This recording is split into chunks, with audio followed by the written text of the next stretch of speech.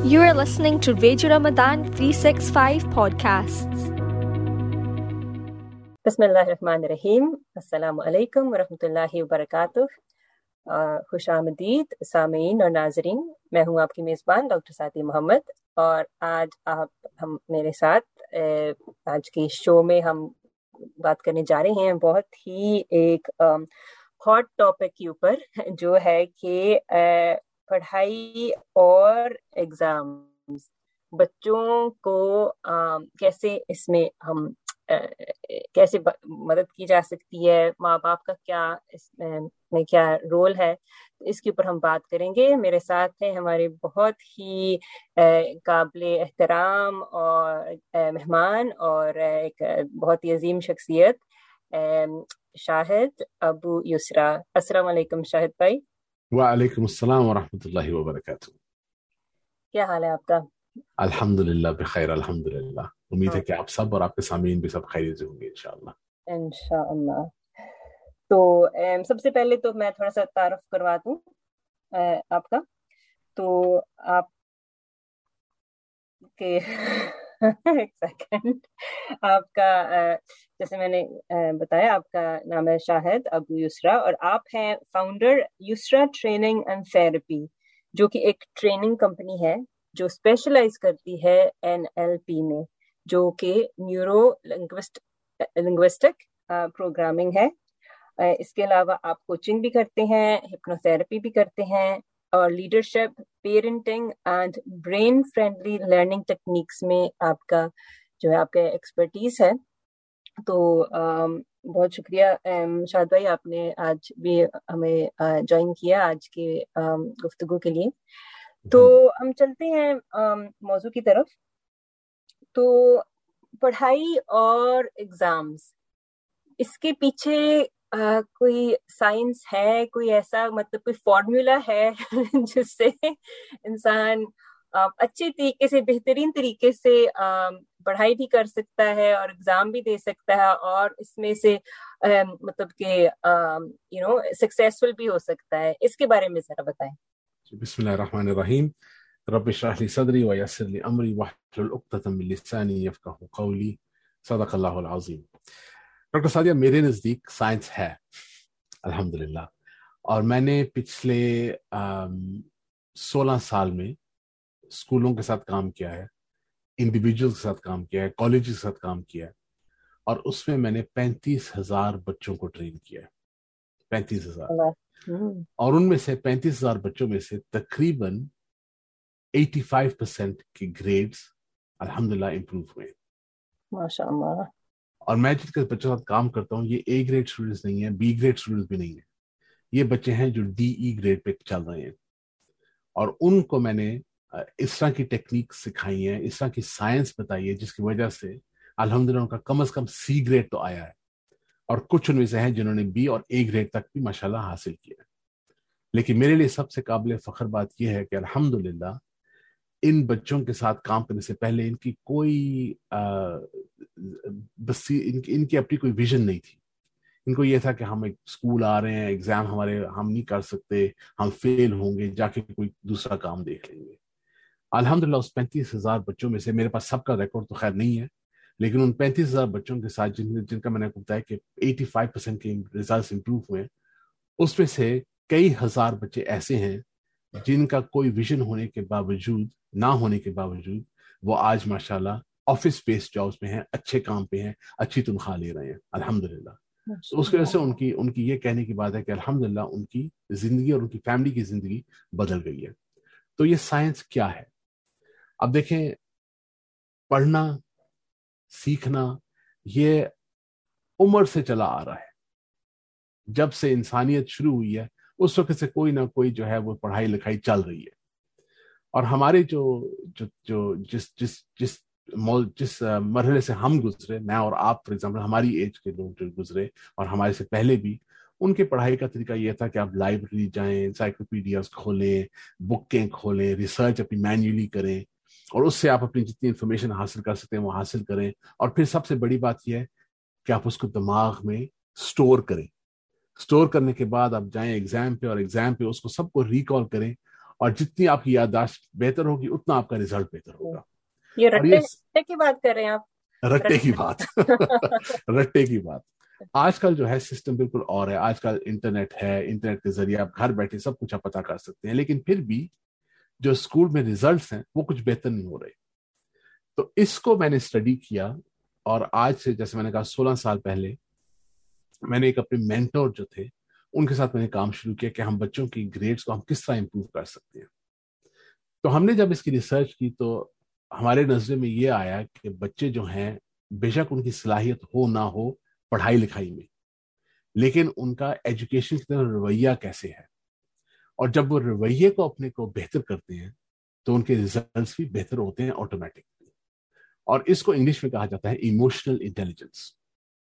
تو ہم نے باقاعدہ ایک ایموشنل انٹیلیجنس کا پروگرام بنایا جس کو ہم اسکولوں میں کریکولر طور پہ ہم نے اس کو پریزنٹ کیا, اور جن اسکولوں نے اس کو فالو کیا ان کے بچوں میں الحمدللہ ان کے ریزلٹس بہت زیادہ امپروو ہوئے.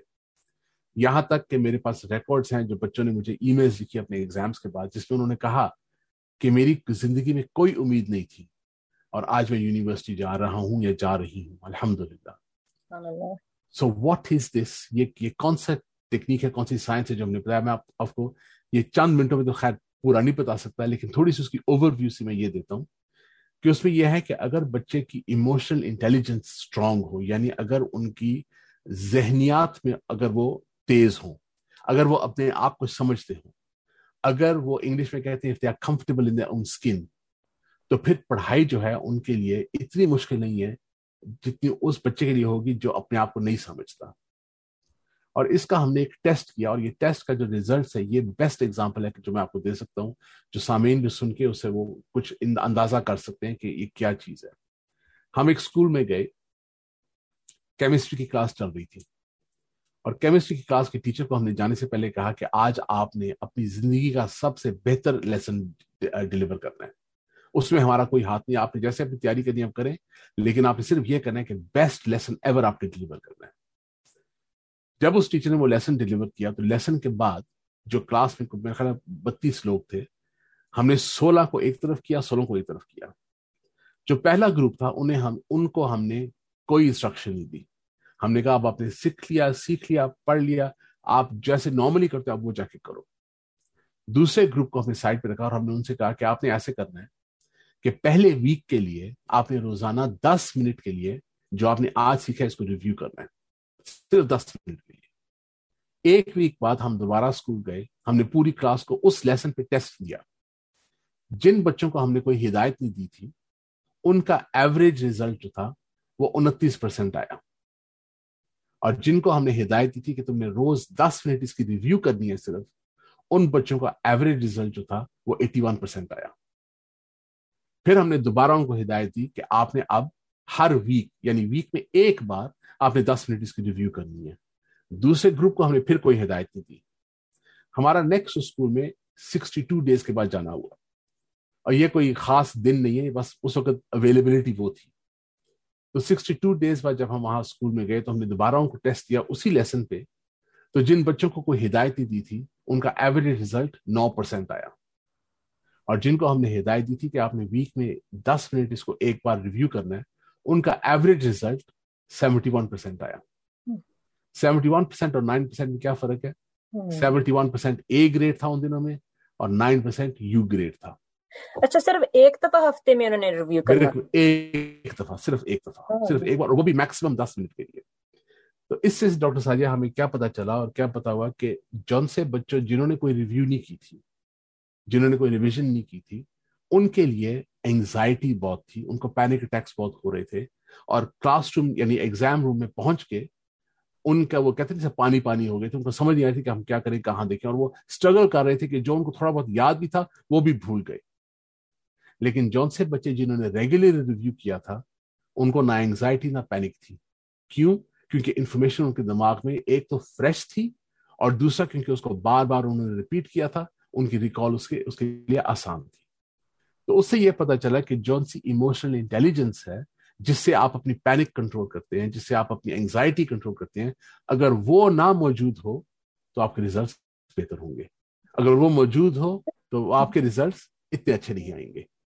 مطلب میرا خیال ہے شاہد بھائی اس میں دو چیزیں آ جاتی ہیں نا. ایک تو ہے کہ جو یاد دہانی ہوتی ہے وہ ہمیں پتہ ہے کہ اچھا کوگنیٹولی مطلب کہ برین فنکشن کے لحاظ سے ہمیں پتہ ہے کہ جتنا زیادہ آپ ایک چیز کو کریں گے وہ زیادہ وہ بیٹھ جائے گی. وہ جو نیورل کنیکشنز ہوں گے آپ کے دماغ میں جی وہ زیادہ مضبوط ہو جائیں گے بے تو شک. وہ چیز زیادہ بیٹھ جائے گی. اور دوسری بات جو آپ نے کہ انگزائٹی کے لحاظ سے بالکل صحیح کہ جو چیز آپ کو جس سے آپ کو خوف ہو اس کا علاج کیا ہوتا ہے؟ یہی ہوتا ہے نا کہ اس کا سامنا کریں. اس سے اگر آپ دور بھاگیں گے تو وہ زیادہ وہ جو ہے آپ کی جو وہ کیفیت ہے وہ زیادہ بڑھ جائے گی. آپ نے آہستہ آہستہ اگر آپ اس کو فیس کرتے رہیں تو اس سے انگزائٹی کم ہوگی. تو یہ بہت ہی مجھے لگا کہ بہت ہی سمپل طریقے سے یہ مطلب اتنا زیادہ آپ نے مطلب کہ الحمدللہ یہ چینج اچیو کیا نا. اور اس کے ساتھ ایک اور چیز بھی تھی اور وہ یہ تھی کہ جن سے بچوں کو ہم نے ہدایت دی ہے جن کو ہم نے ٹرین کیا ان کو ہم نے یہ کہا تھا کہ آپ نے یہ امیجن کرنا ہے, آپ نے یہ سوچنا ہے کہ جب آپ ایگزام دیں گے تو آپ ایگزام کے اندر پورے طور سے آپ کامیاب ہوں گے. اور یہ جو ان کو ہم نے ہدایت دی تھی ہم نے کہا تھا کہ آپ نے ڈائری میں اپنے لیے نوٹ لکھنا ہے اور آپ نے روزانہ اپنے آپ کو یہ یاد دلانا ہے کہ میں انشاءاللہ میں کامیاب ہوں گا. اور they were not all Muslims so I will be successful, like affirmations کے طور پہ. اور دوسرے گروپ کو ہم نے کچھ نہیں کہا. جب ہم نے ان کی فیڈ بیک لی بچوں کی دونوں گروپس کی تو پہلے گروپ کا یہ تھا کہ یہ تو ان کا نارمل ایوریج ان کا تھا اپروچ اور وہ ہر چیز میں یہی کرتے تھے. دوسرے گروپ کے لیے یہ تھا کہ ان کو پہلے بچوں کو یہ نہیں بتایا گیا تھا کہ آپ نے اس طرح سے سوچنا ہے. اور جب وہ فارورڈ تھنکنگ کرتے تھے تو ان کے دماغ میں یہ بات تھی کہ I've done well in my exams, تو سب کانشیسلی ان کی کانفیڈنس بڑھتی تھی. اور یہ جو دماغ ہے ہمارا یہ اتنا پاورفل ہے لیکن اس کو دو چیزیں نہیں کرنی آتی. نمبر 1 اس کو نیگیٹیوٹی نہیں سمجھ آتی. So if we say something like don't do this, it thinks first to do and then not to do. اور دوسری بات اس کو سمجھ یہ نہیں آتی کہ اس کو یہ نہیں پتا کہ اصل بات کیا ہے اور امیجنیشن کیا ہے. تو اگر آپ امیجنیشن میں کوئی بات اچھی کریں تو یہ پھر کوشش کرتا ہے کہ اصلی میں بھی وہی اچیو کرے. تو یہ جو تھی یہ بہت پاورفل ہمیں ہمارے لیے فائنڈنگز تھی ان کی.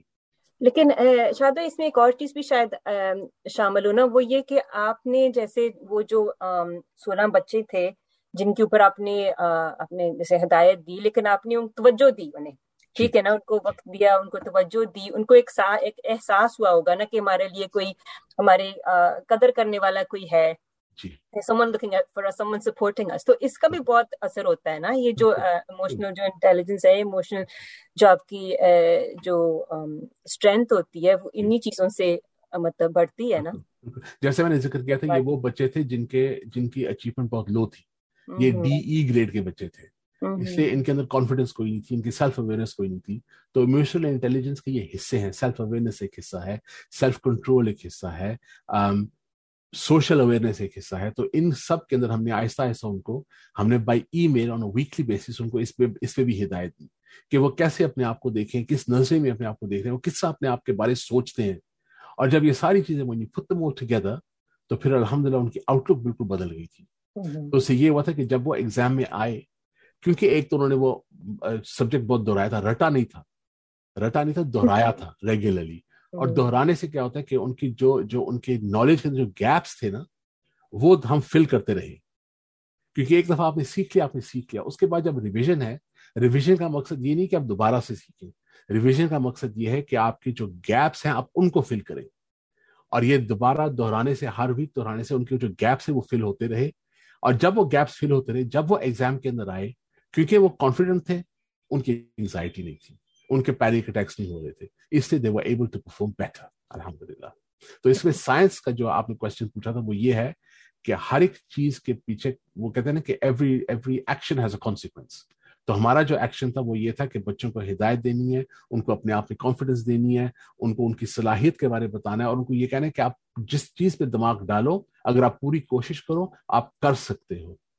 اور پھر اس کے ساتھ ساتھ یہ بھی بتانا ہے کہ پڑھائی کے طریقے کیا ہیں, یعنی رٹا نہیں کرنا لیکن دہرانا ہے, نوٹس جو ہے وہ ریٹن نوٹس ہی کرنے, مائنڈ میپس بنانے ہیں. تو یہ ساری چیزیں جو تھی ہم نے ان کو بتائی, اور الحمدللہ جیسے میں نے کہا 35,000 بچوں میں سے 85% کے ریزلٹس ماشاءاللہ امپروو ہوئے اوور دی لاسٹ 18 ایئرز.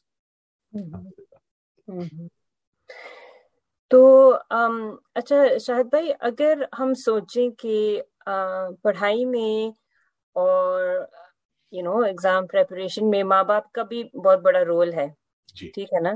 تو کچھ تو آپ نے اشارہ ویسے کیا ہے, لیکن آپ تھوڑی سی اس کے اوپر وضاحت کریں کہ ماں باپ کیسے اپنے بچوں کو سپورٹ کر سکتے ہیں اور کب سے شروع کرنا چاہیے, کب سے.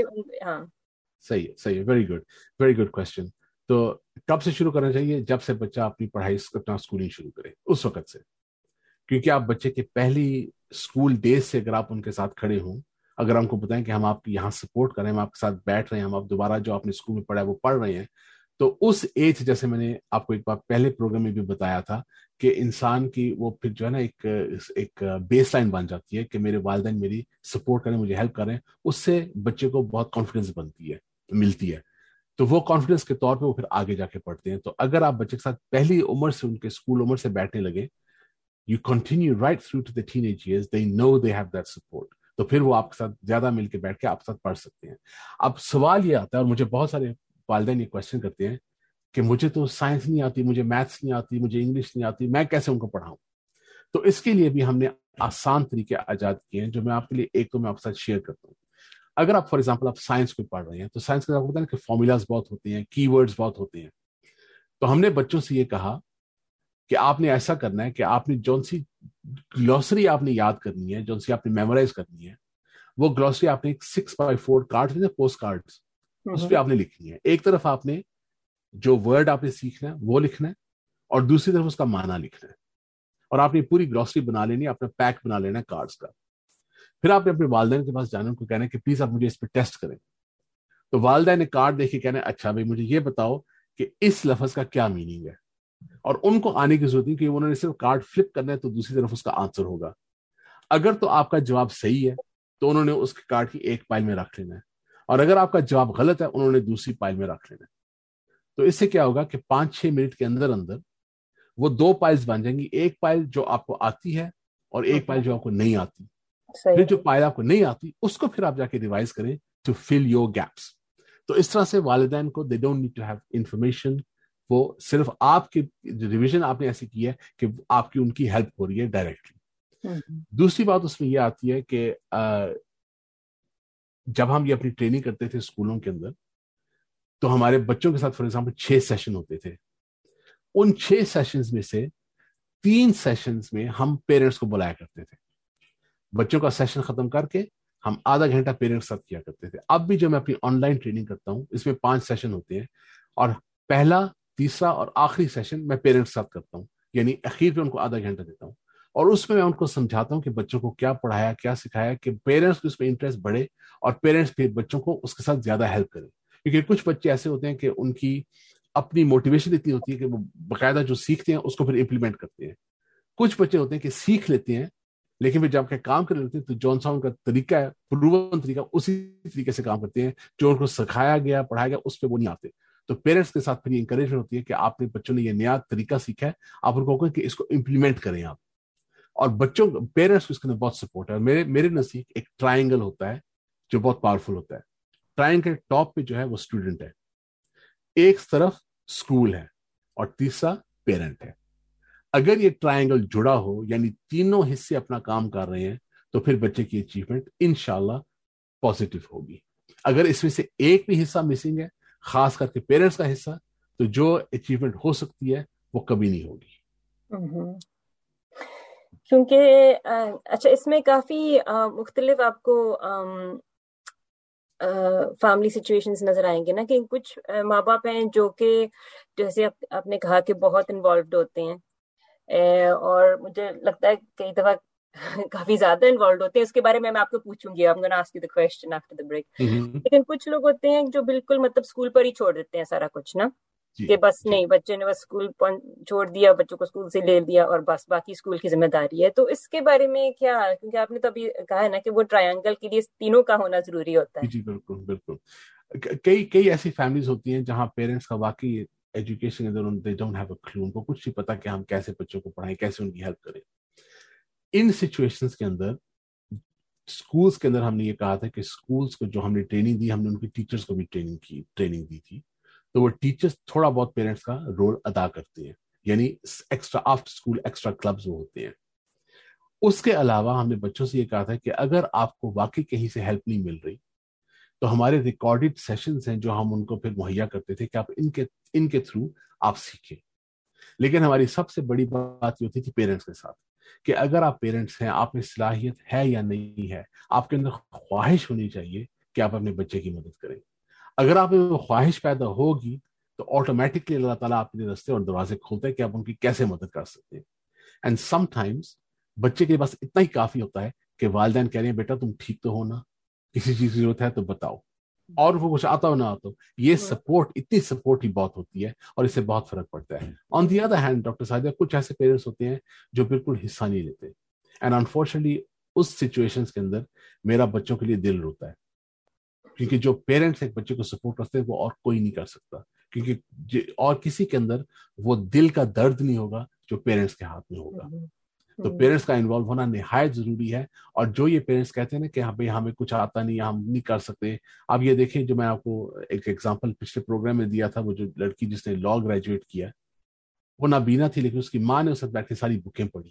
تو یہ بھی تو ایک پیرنٹ ہی تھی نا، ان کے اور بھی کام تھے، ان کی فیملی کا بھی دیکھنا تھا انہوں نے، لیکن انہوں نے یہ ڈیسائیڈ کر لیا کہ میں نے اپنی بچی کو ہیلپ کرنا ہے. تو جب انہوں نے ڈیسائیڈ کر لیا تو اللہ تعالیٰ ان کے دروازے کھولتا گیا الحمدللہ. مطلب جس چیز کو آپ ترجیح دیں گے اس کے لیے خود بخود آپ وقت نکالیں گے. بے شک بے شک بے شک، ایبسلیوٹلی. تو اگر آپ نے دیکھنا ہو کہ آپ کی زندگی میں کیا چیز ترجیح رکھتی ہے تو اب یہ دیکھیں آپ کا وقت کہاں آپ گزار رہے ہیں. بالکل تو بالکل. اور اس میں کئی بار یہ ہوتا ہے کہ ہم جب پوچھتے ہیں کہ اچھا دیکھیں میں آپ کو ایگزامپل دیتا ہوں، ایک ہفتے کے اندر 7 دن میں 168 آورز ہوتے ہیں، ٹھیک ہے نا، 24 hours a day time 7 days a week. اب اس کو اگر آپ تھوڑا سا بریک ڈاؤن کریں تو آپ کو پتا چلے گا کہ ہمارے پاس کتنا اسپیئر ٹائم ہے جس کا ہمیں خیال ہی نہیں ہے. اگر آپ دن کے اندر آپ سے 7 گھنٹے سوتے ہیں یا 8 گھنٹے سوتے ہیں آپ، تو وہ ویک میں 56 آورز بنے. بچہ اسکول جاتا ہے 6 گھنٹے کے لیے، 5 دن 6 گھنٹے کے لیے جائے تو 30 گھنٹے، وہ بنے 86 آورز ہو گئے. اس کے بعد ان کی کھیل کود کا اگر آپ روزانہ کا اگر آپ میکسیمم 1 گھنٹہ بھی لگا لیں تو وہ 7 گھنٹے بن گئے. 86 + 7 کتنا بنا؟ 93 آورز بن گئے. 93 آورز کے بعد اگر آپ ان کا ہوم ورک کا ٹائم نکالیں کہ ان کا روزانہ کا 1-2 گھنٹے کا ہوم ورک ہے، 5 دن اگر وہ 2 گھنٹے کے 10 دن اور بن گئے، 103 آورز بن گئے. اس کے بعد مسجد مدرسہ کا ٹائم نکالیں کہ روزانہ انہوں نے 2-2 گھنٹے جانا ہوتا ہے، وہ اگر آپ 5 دن پہ لگائیں تو 10 گھنٹے اور بن گئے، 113 گھنٹے بن گئے. اب سارا کچھ کرنے کے باوجود صرف 113 گھنٹے استعمال ہوئے ہیں اور ٹوٹل کتنے تھے؟ 168. تو آپ پاس ابھی بھی 50 گھنٹے سے زیادہ ٹائم ہے، یعنی more than the time you spend in school. تو آپ کیسے کہہ سکتے ہیں میرے پاس ٹائم نہیں ہے؟ ہم صرف جیسے آپ نے کہا کہ ہم اپنے آپ ٹائم کو ترجیح نہیں دیتے، ہم پرائیورٹائز نہیں کرتے، ہم غور سے دیکھتے نہیں ہیں کہ ہم اپنا ٹائم وقت کیسے گزار رہے ہیں. اور اللہ تعالیٰ اس چیز کا ہمیں نوٹس دیتا ہے قرآن کے اندر، والعصر ان الانسان لفی خسر، کہ وقت کی قسم انسان خسارے میں ہے. کیوں؟ کیونکہ ہم وقت کی عزت نہیں کرتے.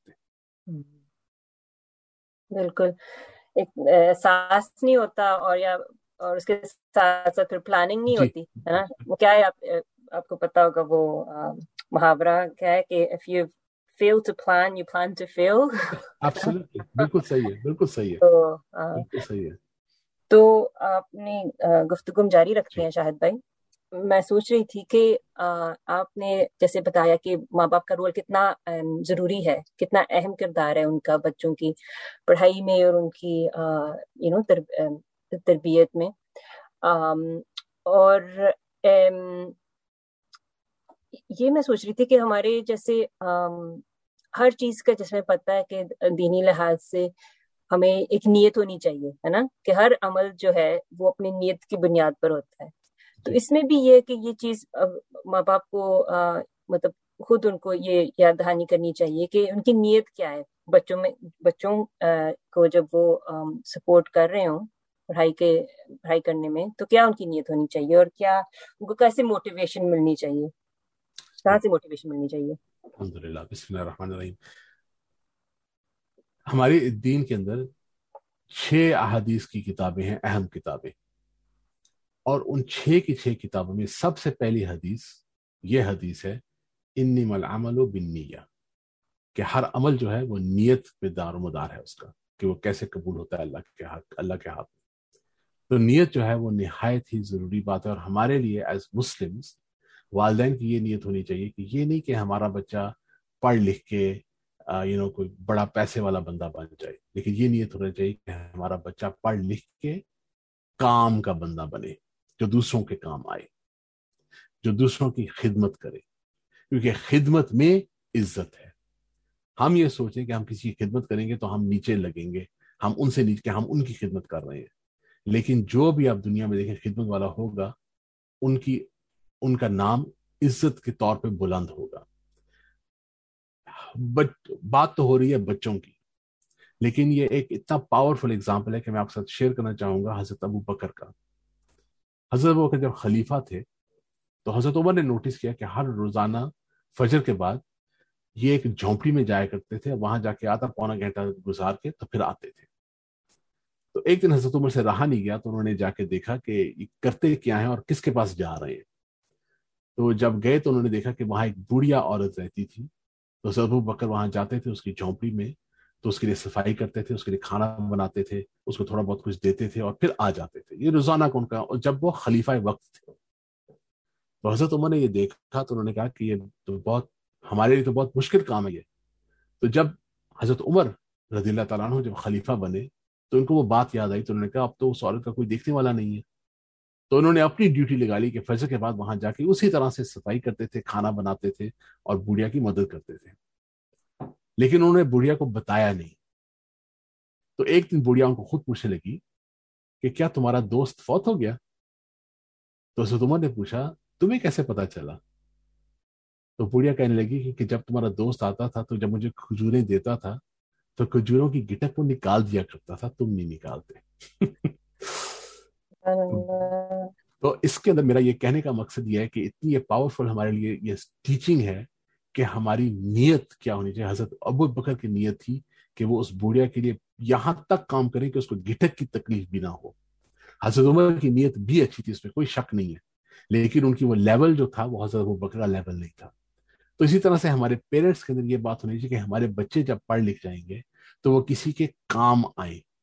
ایک فلسفر ہے امریکہ میں، وہ فوت ہو چکا ہے، اس کا نام ہے جم رون، اور اس نے ایک بات کہی، اس نے یہ کہا اور مجھے اس کی بات بہت اچھی لگتی ہے۔ اس نے کہا try not to become a person of success but try to become a person of value۔ کہ آپ یہ نہ دیکھو کہ آپ کتنے کامیاب ہو، آپ یہ دیکھو کہ آپ کتنا کسی کے کام آ سکتے ہو۔ تو ان دونوں چیزوں میں بہت بڑا فرق ہے، زمین اور آسمان کا فرق ہے۔ میں نے آپ سے پہلے بھی ذکر کیا تھا کہ ہمارے کچھ لوگ جو ہیں ہماری سوسائٹی میں، بے شک انگلش ویسٹرن سوسائٹی ہو یا ایسٹرن سوسائٹی ہو، جو پڑھ لکھ کے بہت کچھ بن جاتے ہیں، لیکن ان کا جو اصل ہے، جو ان کا کردار ہے، وہ بالکل غریب ہوتا ہے۔ اور کچھ لوگ ایسے ہوتے ہیں جن کا پڑھائی لکھائی کچھ بھی نہیں ہے، لیکن ان کا کردار اتنا اچھا ہے کہ لوگ ان کے پاس خود جاتے ہیں ان سے سیکھنے کے لیے، ان سے علم حاصل کرنے کے لیے۔ تو جب ہمارے والدین اس چیز پہ سوچیں گے کہ ہمارے اپنے بچوں کو پڑھانا بھی ہے، ان کو تربیت بھی دینی ہے، ان کے ساتھ ہم نے ان کو اٹھنا بیٹھنا بھی سکھانا ہے کہ یہ ان کو لوگوں کی عزت ہو، تو پھر اس کی وجہ سے لوگ ان کی عزت کریں گے، تو وہ سب طریقے سے بیسٹ آؤٹ کم ہے سب کے لیے، خاص کر بچوں کے لیے۔ اتنی خوبصورت بات کی ہے آپ نے شاہد بھائی، ماشاءاللہ، کہ صرف اپنی ذات کو نہیں دیکھنا آپ نے، ہے نا، کہ آپ نے دوسروں کے لیے آپ کیا کر سکتے ہیں، اس کو دیکھنا ہے۔ اور یہ ایک اور حدیث شریف میرے ذہن میں آ رہا ہے کہ حضور پاک صلی اللہ علیہ وسلم نے کہا تھا کہ ہر مومن میں اچھائی ہے، ہر مومن میں اچھائی ہے، لیکن جو زیادہ اسٹرانگ ہے، وہ جو زیادہ اسٹرانگ بلیور ہے، وہ ایک کمزور مومن سے بہتر ہے۔ ایسے کہتے ہیں نا کہ مطلب کہ جتنا آپ دوسروں کو فائدہ پہنچا سکیں، اس کا یہ ہے نا جو میننگ ہے، جی، جو زیادہ فائدہ پہنچا سکتا ہے اس کے اللہ کے نظر میں اس کی زیادہ عزت ہے۔ بالکل بالکل۔ اس کا ایک علامہ اقبال نے بھی اس کے بارے میں کچھ لکھا تھا، تو انہوں نے بچوں کے حوالے سے انہوں نے کہا، پہلے وہ یہ کہتے ہیں کہ خرد کو غلامی سے آزاد کر، جوانوں کو پیروں کا استاد کر۔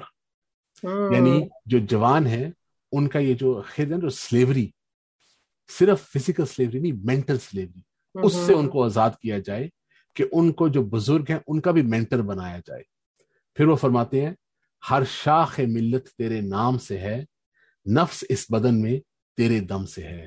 That the tree of this ummah is alive because of your sap, and you are the breath that rotates in its body.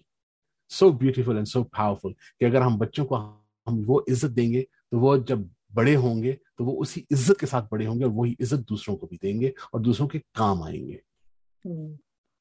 بالکل، ماشاء اللہ، بہت شکریہ شاہد بھائی، آپ نے دوبارہ سے شعر و شاعری کر دی. الحمدللہ الحمدللہ الحمدللہ ماشاء اللہ. اور اچھا، ہمارے پروگرام کا وقت اب تھوڑا سا ہی رہ گیا اب تو، لیکن کچھ آپ نے جو پہلے ہمیں چیزیں بتائی تھیں ان میں سے تھوڑا سا میں واپس جانا چاہوں گی ان کی طرف.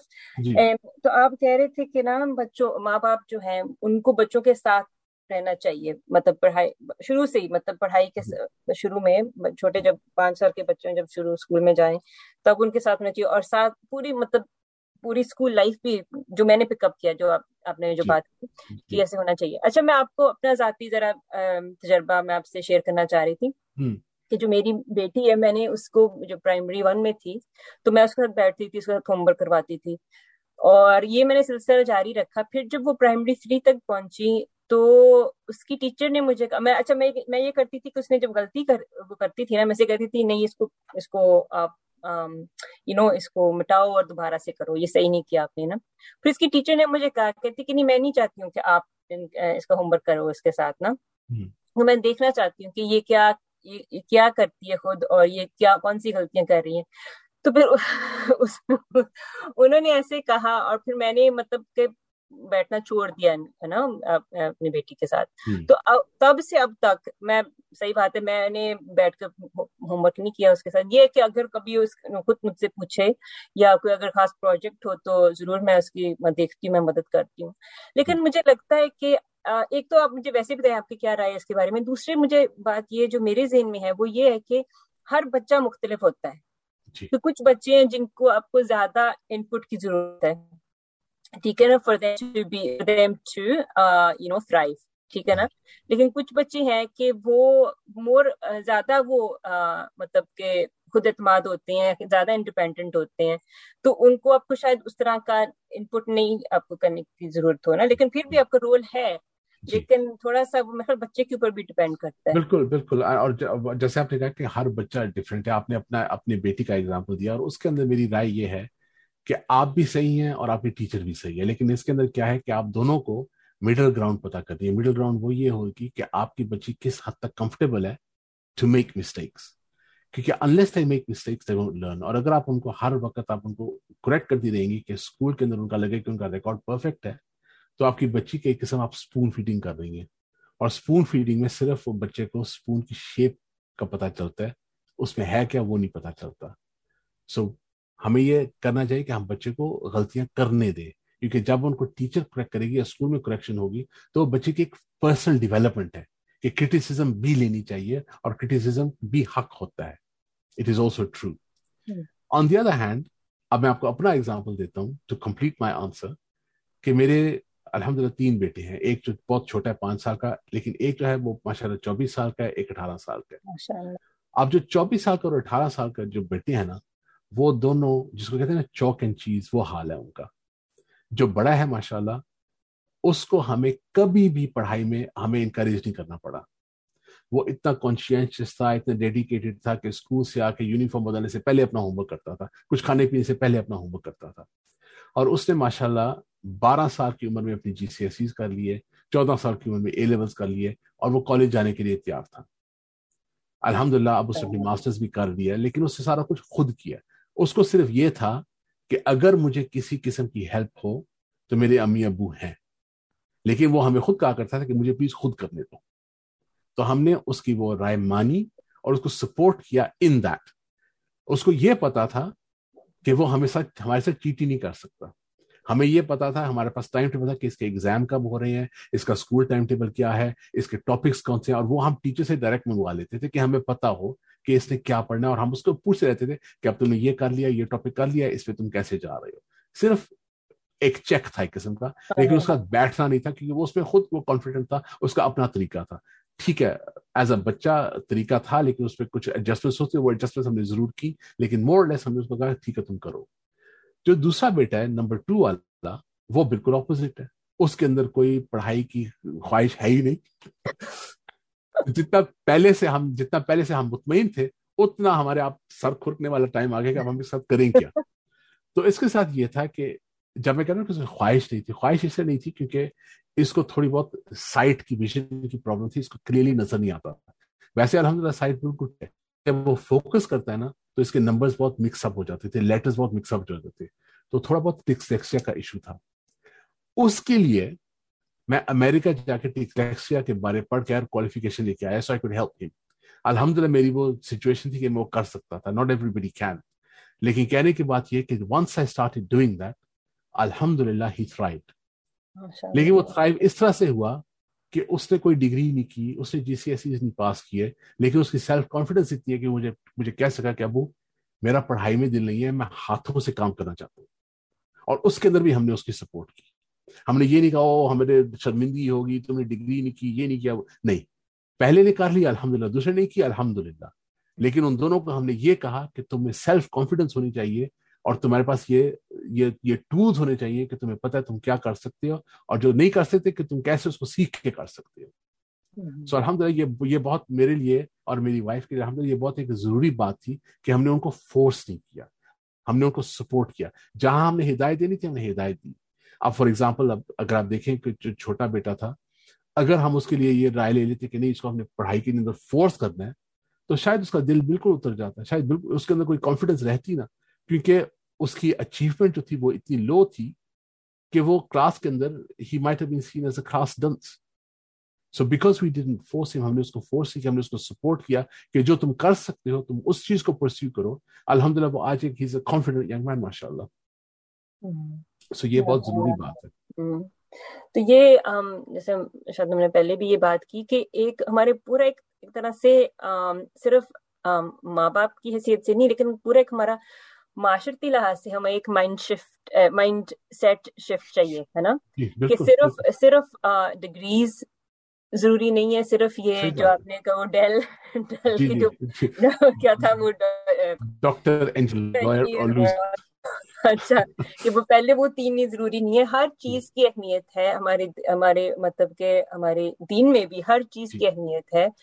اور حالانکہ ہمارے جو ہمارے جو کئی پیغمبر تھے پیس بی اپن دم آل, وہ بھی جس طرح کہ میں نے سنا ہے کہ کئی ایک شاید حضرت ادریس تھے شاید علیہ السلام, شاید وہ دھوبی کا کام کرتے تھے, اور مختلف انہوں نے مزدوری کا کام بھی مختلف پیغمبروں نے کیا. تو اس میں کوئی شرمندگی نہیں ہے. ہمارے جیسے لگتا ہے کہ مجھے ابھی لگتا ہوتا ہے, محسوس ہوتا ہے نا کہ اگر آپ یونیورسٹی نہ جائیں, کوئی ڈگری نہ لیں, تو ایک طرح سے کچھ لوگوں کو شرمندگی کی کیفیت محسوس ہوتی ہے نا, کہ جی ہم نے کسی طرح فیل کر دیا نا.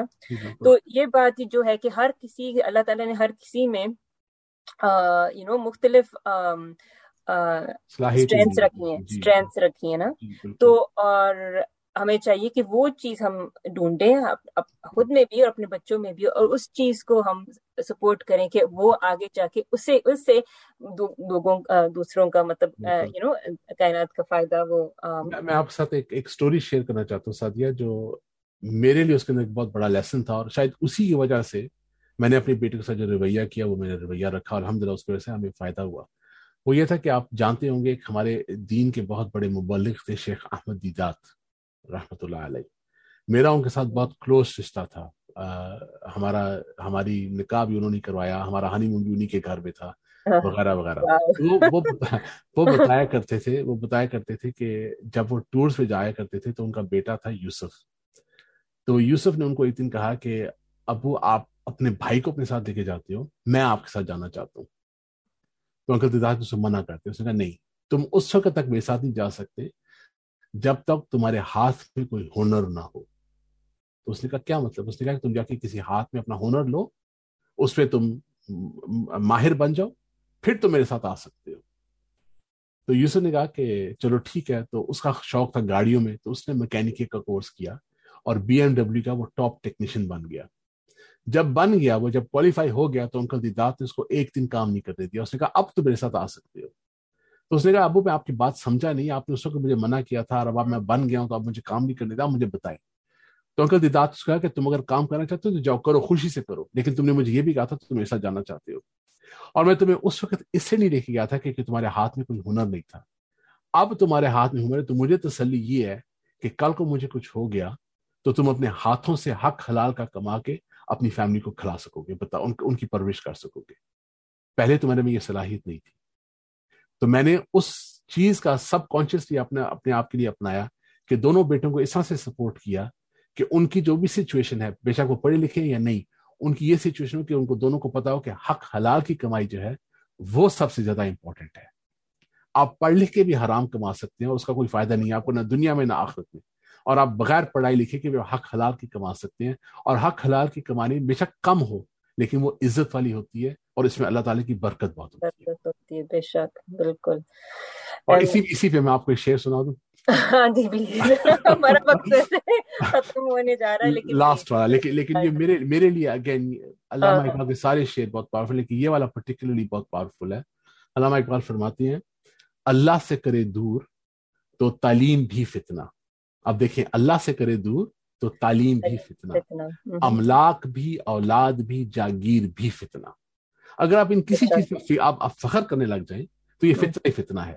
تو فرماتے ہیں اللہ سے کرے دور تو تعلیم بھی فتنہ، املاک بھی، اولاد بھی، جاگیر بھی فتنہ. نہ حق کے لیے اٹھے تو شمشیر بھی فتنہ، شمشیر ہی کیا نعرہ تکبیر بھی فتنہ. اگر آپ نہ حق کے لیے کریں، اگر آپ کسی غیر اسلامی غیر حلال چیز کے لیے کریں تو نعرہ تکبیر بھی فتنہ آتا ہے. اور اب ہم دیکھتے ہیں آج کل ہمارے کتنے لوگ ہیں، کتنی ہماری کمیونٹیز ہیں جو بھٹکی ہوئی ہیں، لیکن وہ کہتے ہیں ہم اللہ کے نام میں کر رہے ہیں، تو فتنہ ہی ہے نا پھر. This is very very powerful.